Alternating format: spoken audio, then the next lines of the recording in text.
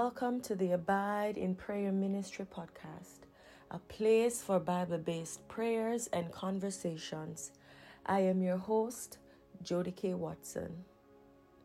Praying for sick believers.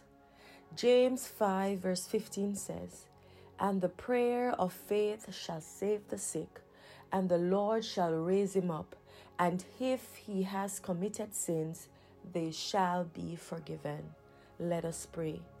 Lord, we know that you can do all things and nothing can stand in the way of your purpose. We believe that you are still a healer and you have authority over every sickness.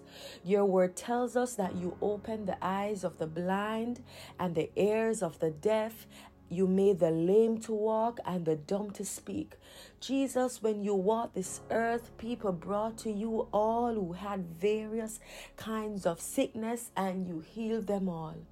And Father, your word says that everything written in the past was to teach us so that we might have hope through the encouragement that these scriptures provide. These examples of scripture give us hope that you can do the same for your people today. We pray that you will have mercy and heal your servants in the name and authority of Christ Jesus. We cry to you for help, O Lord, because your children need you.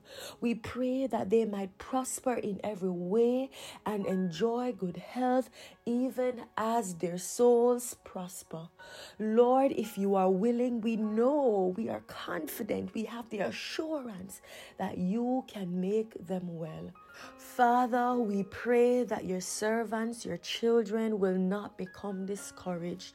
Although the physical man may be wasting away, we pray that their inner man will be renewed day by day by the working of your Holy Spirit. We thank you that your grace is sufficient in all situations and your power is made perfect in our weaknesses. Although we know that our citizenship is in heaven and we are just temporary residents here on earth, please, God, we look to you in faith on behalf of your children and we ask you to heal them even now.